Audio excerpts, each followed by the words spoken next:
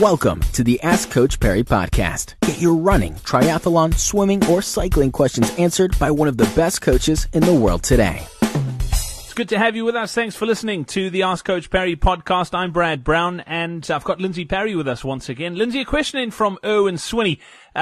Erwin is asking, and it's quite an interesting question. He says, would you recommend that a novice has a week of cutback in the training or just continue on increasing mileage, more specifically related to the weekly LSD? Obviously, a lot of sort of top athletes build in blocks and then they take a week where they cut back slightly. Would that be advisable for a novice runner as well?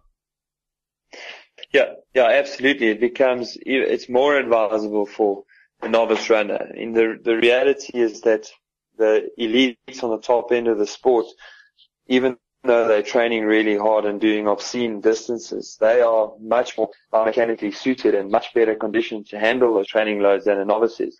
And so the fact that they need those recovery weeks really just means that a novice cannot afford not to.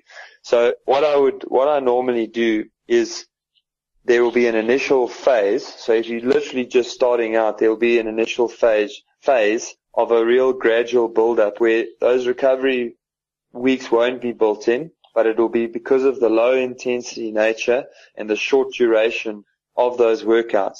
But once I get to a certain point, and that always depends on the type of athlete that I'm working with, but I'll get to a certain point, and then I will definitely start building in those periods. Now, again, when you read books and you talk to people in the know, people always talk about doing 3 weeks on and 1 week off. But I have experienced over time with some runners, in particular novices, that they often respond much better to 2 weeks of loading and 1 week of recovery. That means that there's a lot more recovery built in, but it also means that they don't get injured and they don't get sick. And so it is something just to keep in the back of your mind, particularly if you are like not just a novice to comrades, but an absolute outright novice to running.